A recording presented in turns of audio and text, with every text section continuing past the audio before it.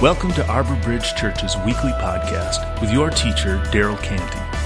Arbor Bridge Church exists to bridge the gospel and our community by connecting people to Jesus and each other. Visit us online at arborbridgechurch.com.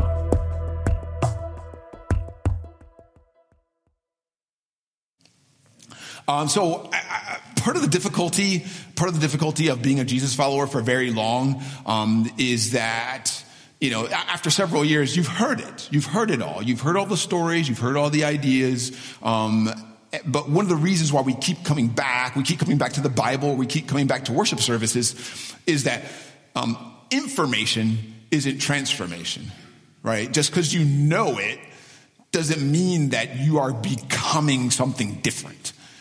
So last year I shared with you some thoughts about the Sabbath, and many of us tried to practice them. I think Sabbath's really important to following Jesus. I think it's important to our church where we're at right now.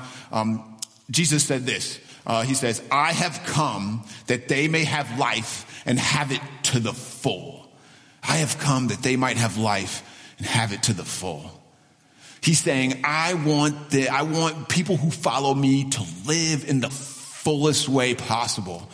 I feel like he's desperate for us to have that kind of life. And I think most of us, if you're a Jesus follower, you believe that's true.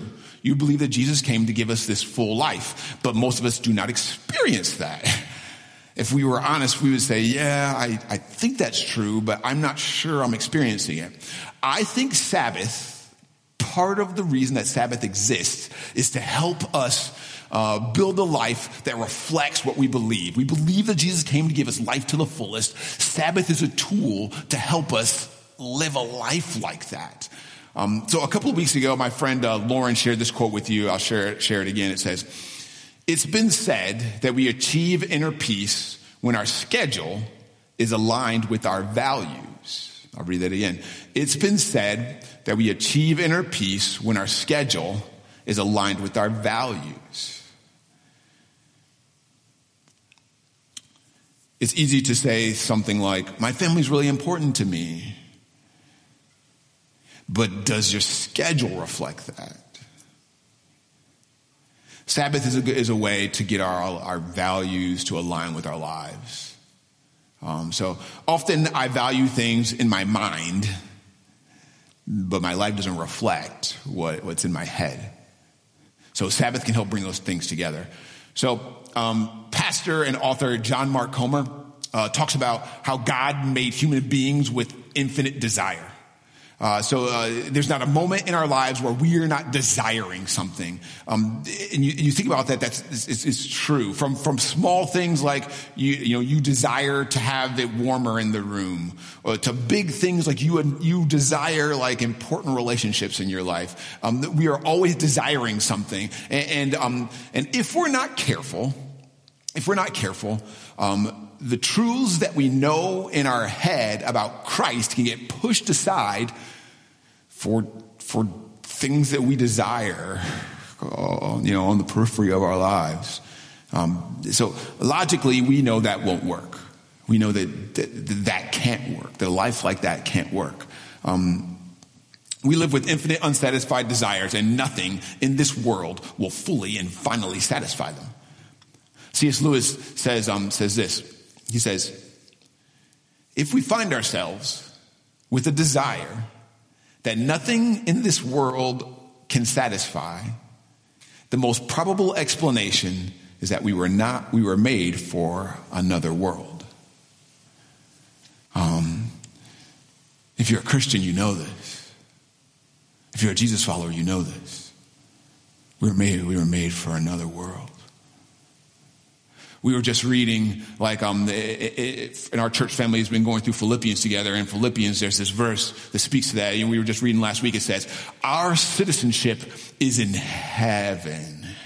And we were on the edge of our seat, awaiting a Savior from there.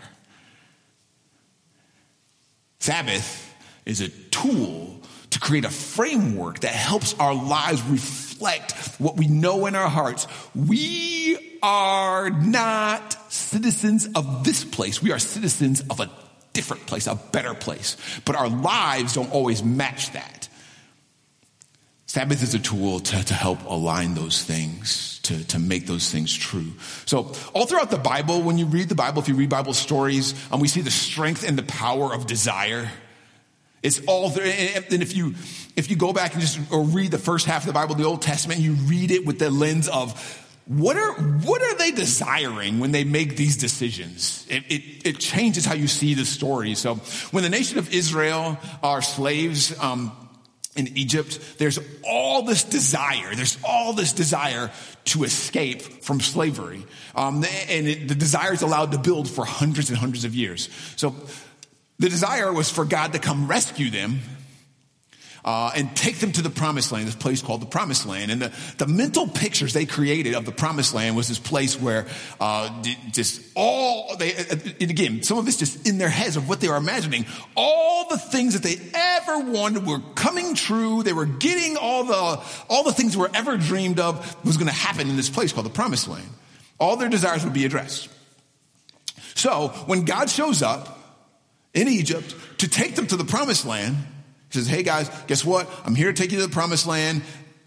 Then when they started that process, they were very, very grateful and they never complained and they never grumbled. Right? Listen to this. The whole Israelite community set out from a place called Elim and came to the desert of Sin. When I was getting ready for this message, I should just say, when I read this, I thought, this is called the desert of sin because they did a lot of sinning there. But apparently that's not true. It's a Hebrew word that has nothing to do with our English word sin. So there's a fun fact for you. Came to the desert of Sin, which is between Elim and Sinai. And if you guys remember, Sinai is where they get the 10 Commandments. On the 15th day of the second month after they had come out of Egypt. So 2 months out of slavery. 2 months. In the desert, the whole community grumbled against Moses and Aaron. The Israelites said to them, if we had only died by the Lord's hand in Egypt, there we sat around pots of meat and ate all the food we wanted. But you have brought us out into this desert to starve this entire assembly to death. So there's all these desires, the people that God's seeing. They're desiring food, and they're desiring comfort, and they're desiring the life that they had before they left Egypt, which is really interesting. And if they can't have that, they're desiring the relief of death. Infinite desire that cannot be satisfied. Cannot be satisfied. If God had put a video screen of, if he said, okay, hold on. You guys, you're complaining and you're grumbling. Let's do we're going to do a quick playback of just 3 months ago. And he would have showed this video of them, God, please come save us from slavery. They have all these inconsistent, unsatisfied desires in them. And so the question that when I was reading this, or when I was thinking about this, was this. When God looks into my life, does he see a lot of behavior driven by unsatisfied desires? Like, does he see in me desire, that this infinite desire that's not satisfied, and I make decisions based on that? And again, if I think about it, if I'm honest, I have to say, yes. Yes. When we walk around with infinite unsatisfied desires, it's dangerous. It's dangerous. It leads to bad decision making. It's like this. It's like when you go to the grocery store, when you go grocery shopping, when you're hungry, you make decisions that you wouldn't normally make if you were full. So once when I was going to get Mexican food with my friends Jonah and Amy, we set up a dinner, and it was the evening of this day we were going out, and so that day I intentionally didn't eat very much because I was so excited to go eat Mexican food with him. So when I get there, I'm so hungry. I'm eating all the chips in the world, and I eat my whole meal. And so after when I'm leaving, I'm like, oh, I made a bad decision. And I'm in pain because I wouldn't stop eating. Infinite, unsatisfied desire can lead to you and me making terrible decisions that we'll look back on and say, why did I do that? For example, unmet desire leads to complaining and grumbling. I'm kind of like, so for me, when I read in the Bible, complaining and grumbling, you shouldn't do that. I'm kind of like, it's kind of like one of the lower tier sins, like, gossip and lying, right? It's just, But I want you, again, consider this. And if you're like me, you complain when you have desires that are unmet. When you complain, who are you really complaining against? Who are you complaining against when you complain? Who are you complaining about? Listen to this. So Moses and Aaron said to all the Israelites, after they're complaining, they said, we want food and we're going to go back to Egypt and give us what we want. We've got all this infinite unmet desire. Moses and Aaron said to the Israelites, in the evening, you will know that it was the Lord who brought you out of Egypt. And in the morning, you will see the glory of the Lord because he has heard your grumbling against him. Who are we that you should grumble against us? Moses also said, you will know that it was the Lord when he gives you meat to eat in the evening and all the bread you want in the morning because he has heard your grumbling against him. Who are we? You are not grumbling against us, but against the Lord. You aren't grumbling against us, but against the Lord. They say, who are we? Who are we? So here's my question for me, and maybe you can ask it of you. Does it apply to me when I'm complaining? Like when I'm complaining to my wife about not getting what I want, does what is being said, what Moses says to them, is that applying to me? Like, am I not really complaining against her? Is it like, who am I? You're not complaining to her. You're complaining against the Lord. Does that apply to me? When, when traffic isn't the way that you want it to be. When you complain that your life isn't what you expected it to be. Who are you really complaining against? Or when the church isn't what you hoped she'd be. Who are you complaining against? Or when your spouse doesn't turn out to live up to your expectations. Who are you complaining against? In our last series, if you were reading Philippians with us, you saw the command for us to do everything without complaining or grumbling in Philippians 2. We know this verse. If you're a Jesus follower for more than 15 minutes, we know this verse. We know it, but how difficult is it to not complain when your desires aren't being met?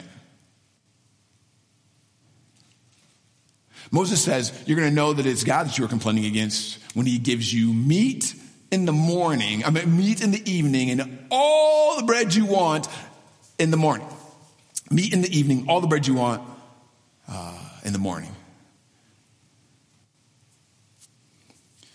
I think it's interesting that he says, he doesn't say all the meat you want, but he says all the bread you want. I wonder why he says that.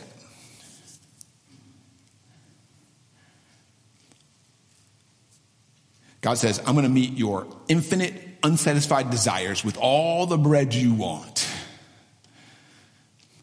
I think that God's using bread to point to something better than bread, bigger than bread.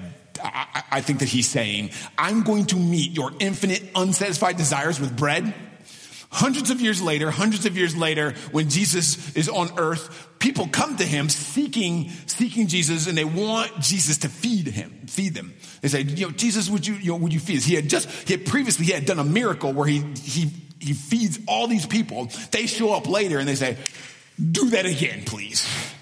We would like you to feed us again. So all these people tell Jesus to feed us like Moses did. Feed us like Moses fed our ancestors all those hundreds of years ago in the desert. They say this. They say, our ancestors ate manna in the wilderness. As it is written, he, Moses, gave them bread from heaven to eat. And Jesus said to them, very truly, I tell you, it's not Moses who's given you the bread from heaven, but it is my Father who gives you the true bread from heaven. For the bread of God is the bread that comes down from heaven and gives life to the world. Sir, they said, always give us this bread to satisfy our infinite desire. Then Jesus declared, I am the bread of life. Whoever comes to me will never go hungry, and whoever believes in me will never be thirsty.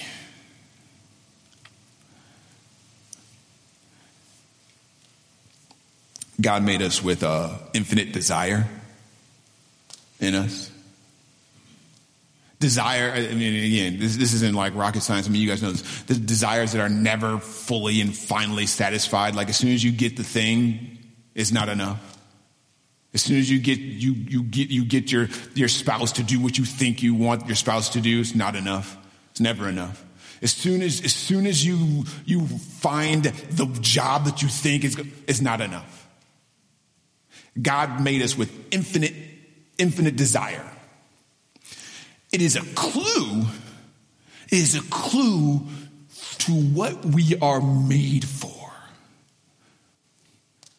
It is like breadcrumbs that are supposed to lead us to a destination. Human desire is infinite because we were made to live with an infinite God forever in his world, and nothing less than that is going to do. Our infinite desire is made to point us to him.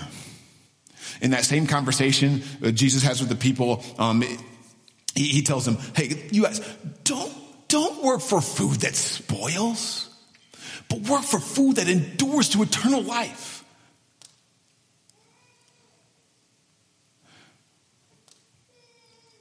When I read that, I know that. I know I shouldn't work for things that are spoiling or things that when I get it, it's not going to be enough. I know that I shouldn't make that my priority, and I know that I shouldn't do that. But my life doesn't always match that. I know it with my mind, but I don't. So let's go back to the Israelites. And again, Jesus, let me say this. Jesus is the bread of life. And I wonder if God's on the edge of his seat saying, I wish that Daryl if he could just wrap his mind around this truth, it would change his life. The Israelites in the desert are complaining that they don't have food, and God knows that they have, infinite desires running wild in them, leading them to make bad decisions. So what does he do? What does he do?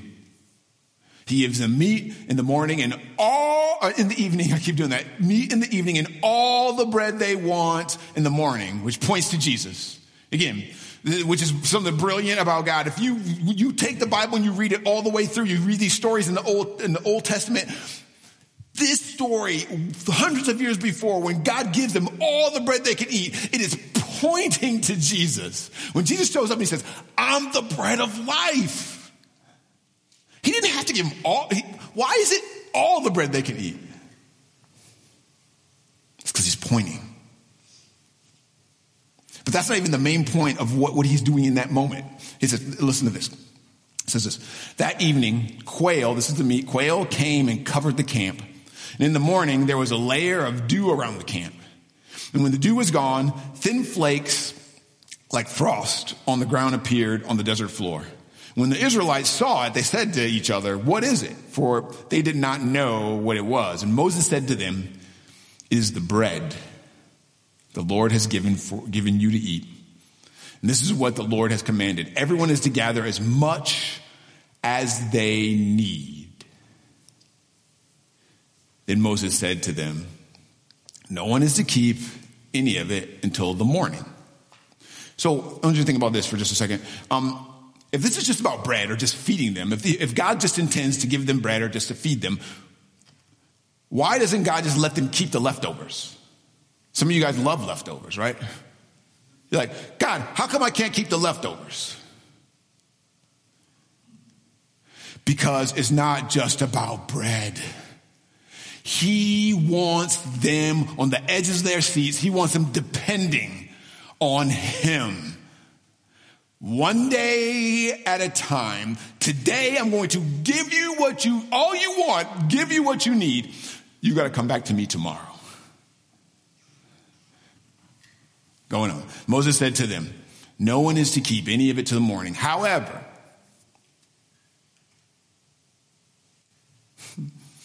some of them paid no attention to Moses. They kept part of it until the morning, but it was full of maggots and began to smell. So Moses was angry with them. And each morning, everyone gathered as much as they needed, and when the sun grew hot, it melted away. On the sixth day, they gathered twice as much, 2 omers for each person. An omer is just like a measurement, 2 omers for each person. And the leaders of the community came and reported this to Moses. He said to them, "This is what the Lord commanded. Tomorrow is to be a day of Sabbath rest, a holy Sabbath to the Lord. So bake what you want to bake and boil what you want to boil. Save whatever is left and keep it until morning." So they saved it until morning as Moses commanded, and it did not stink or get maggots in it. "Eat it today," Moses said, "because today is a Sabbath to the Lord. You will not find any of it on the ground today. 6 days you are to gather, but on the 7th day, the Sabbath, there will not be any." God uses the Sabbath to teach them that man does not live by bread alone. God's using the Sabbath to teach people that he made them with unlimited desires, and the only thing that can solve it is him. If you are a Jesus follower, when I say that out loud, you do not disagree with that. You're like, "Yes, I've heard that. I know that." If you are like me, your life does not match that. It does not. Sabbath is an invitation to match what you know in your head with your life. When Jesus teaches us to pray, he says this. He says, "Give us this day our daily bread." Why doesn't he just say bread? Give us our bread. It's an invitation. It's an invitation to one day at a time. It is the same invitation that God's giving to the Israelites in the Old Testament. He's saying, "I'm giving you your bread for today." And when Jesus says to pray, listen, pray for your daily bread, what you need now. And depend on me and trust me, because I am limitless. And I'm the only thing that can meet your unlimited desire.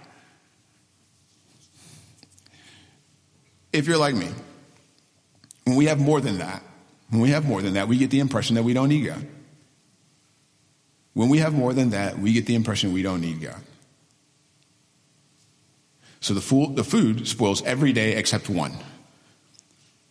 On the day before the Sabbath, you gather food for 2 days. But on this day, when you hold your leftovers, they won't spoil. This is what Jesus is talking about. He said, work for food that won't spoil. Work for food that won't spoil. Here's the Sabbath day to be a reminder of that. So I don't know if you guys believe me or not, but I'm telling you, that God is trying to do this thing in our church family in regards to the Sabbath. It is why we talked about it last year, and I'm bringing it up again this year. I think it's important for us. I think it's important. God knows that we understand that he's the bread that comes down from heaven. And it's only him that can satisfy us. We know it, and God wants us to build a framework so that our lives say that. Our lives communicate that too. A Sabbath is a step towards doing that. Sabbath is a step towards making that true. Sabbath is admitting with your life what you believe in your heart. Sabbath is admitting with your life what you believe in your heart. So you can stop. Everything's not depending on you. Things will go on even if you do stop. You can pause a day and you can acknowledge, I acknowledge it. There's nothing in this world that's going to satisfy me except you, Lord. I want to invite you to be a part of one of our small groups where we're learning to practice the Sabbath. It is a learning process. It is challenging. It is hard. It is countercultural. It is way different than we live our lives. One of the things that talked about in our Bible study that this past week is that when you learn something new, they have something that's called a J curve. So when you learn something new, often there's a high where you're like, ooh, this is really cool. It's a new idea. As you start to practice this new idea, things get worse before it gets better. The idea of Sabbath, we're all like, oh yeah, I like that. That's a good idea. Now when you start to practice it, that's another thing. It's a challenge. I want to invite you to practice it. I think it's important for our church. And again, I can't overstate that. We've said to one another that we really want to be able to spend time together. We really want to build important relationships that matter. We really want to have a life that's full. And that we won't spend our lives trying to fulfill our unlimited desires, but we pause. That begins with learning to practice the Sabbath together and learning to have enough margin in our lives for God to guide us, for us to have enough breath so that when someone needs something from us, or we're going to have any relationship, you have margin for that. So listen to this. 6 days you are to gather this bread, but on the seventh day, there won't be any. Nevertheless, some of the people went out on the seventh day to gather it, but they found none. Then the Lord said to Moses this. He said, how long will you refuse to keep my commands and my instructions? Let me ask you this. Does God get frustrated? Like when I'm frustrated, I assume that I'm sinning. Like I'm frustrated that something's not going my way. I assume that that's wrong or whatever. And so sometimes I apply that to God. I'm like, God doesn't get frustrated. I think God gets frustrated. I think this is you guys, come on. How long are you going to ignore what I tell you to do? I'm trying to tell you. You're killing me. I hear frustration in verse 28. And I hear God's frustration with me when I refuse to Sabbath. And I was like, I go out chasing my desire and I won't find what I'm looking for. And God knows it has to be super frustrating for him to watch me chase things that he knows are not going to satisfy me when he's waiting. He's like, man, that is frustrating. That is frustrating. Listen to this. So Ecclesiastes is a wisdom book from the Bible. It says this: better is the sight of the eyes than the wandering of desire. Better is sight of the eyes than the wandering of desire. This is vanity and a grasping for the wind. Better is the sight of the eyes than the wandering of desire. It's saying it's better to be content with what is right in front of you than to spend your life chasing something that you are not going to catch. You're chasing the wind. So in our church family, one of the things we do every week, is we pause and we create space for communion. I think communion and Sabbath, part of the point of them is similar. That it's a pause time to remind us that our unlimited desires cannot be met on this planet. In both Sabbath and communion, we pause, we reflect, we pay attention to God. We ask ourselves, where is God saying anything to me? We pay attention to our lives, and we ask, are our lives out of sync with the truth that we know about Christ? So if you believe that Jesus died and rose from the dead, that a person predicted his own death and resurrection and pulled it off, and you've never given your life to him, I want to encourage you to do that. Because if you believe that in your mind and you don't give your life to him, those things don't match up. Those things aren't consistent. During this time of communion, make the decision to allow this person who has power over life and death to be the Lord of your life, and give your life to him. Be baptized into this family. If you put your faith in Christ and you are a Jesus follower, I want to ask you to determine if you are experiencing life to the fullest. If you're a Jesus follower, you've heard that verse and you know it. Is what you are experiencing life to the fullest, like Jesus said? He said, I came to give you life to the fullest. Is that what you're experiencing? And if you are not, it could be because what you believe in your heart is not reflected by what is happening in your life. Jesus says, whoever eats my flesh and drinks my blood has eternal life. Now, beginning now. Whoever eats my flesh, drinks my blood, has eternal life. He's saying, whoever makes me the object of their greatest desires has life. Make me the object of your greatest desires. As we take communion together, I want us to be inspired to say this with our lives. I've said it enough with my mouth. I want to say it with my life. So let's pray together. Let's take communion together. Dear Father, holy is your name.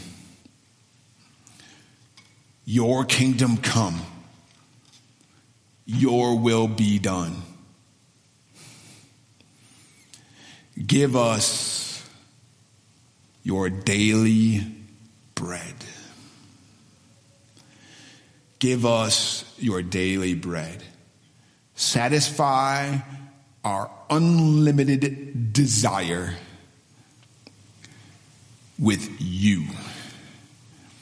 And during this time of communion, help us to commit to finding a way to make space so that the things we believe about you are true with our lives.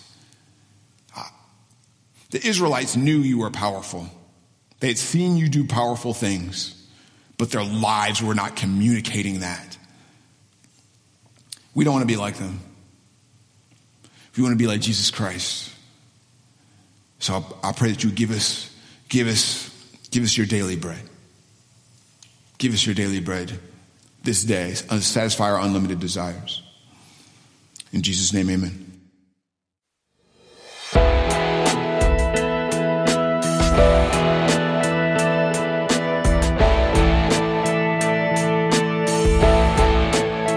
Thank you for listening. If you would like more information on our church, visit us online at arborbridgechurch.com.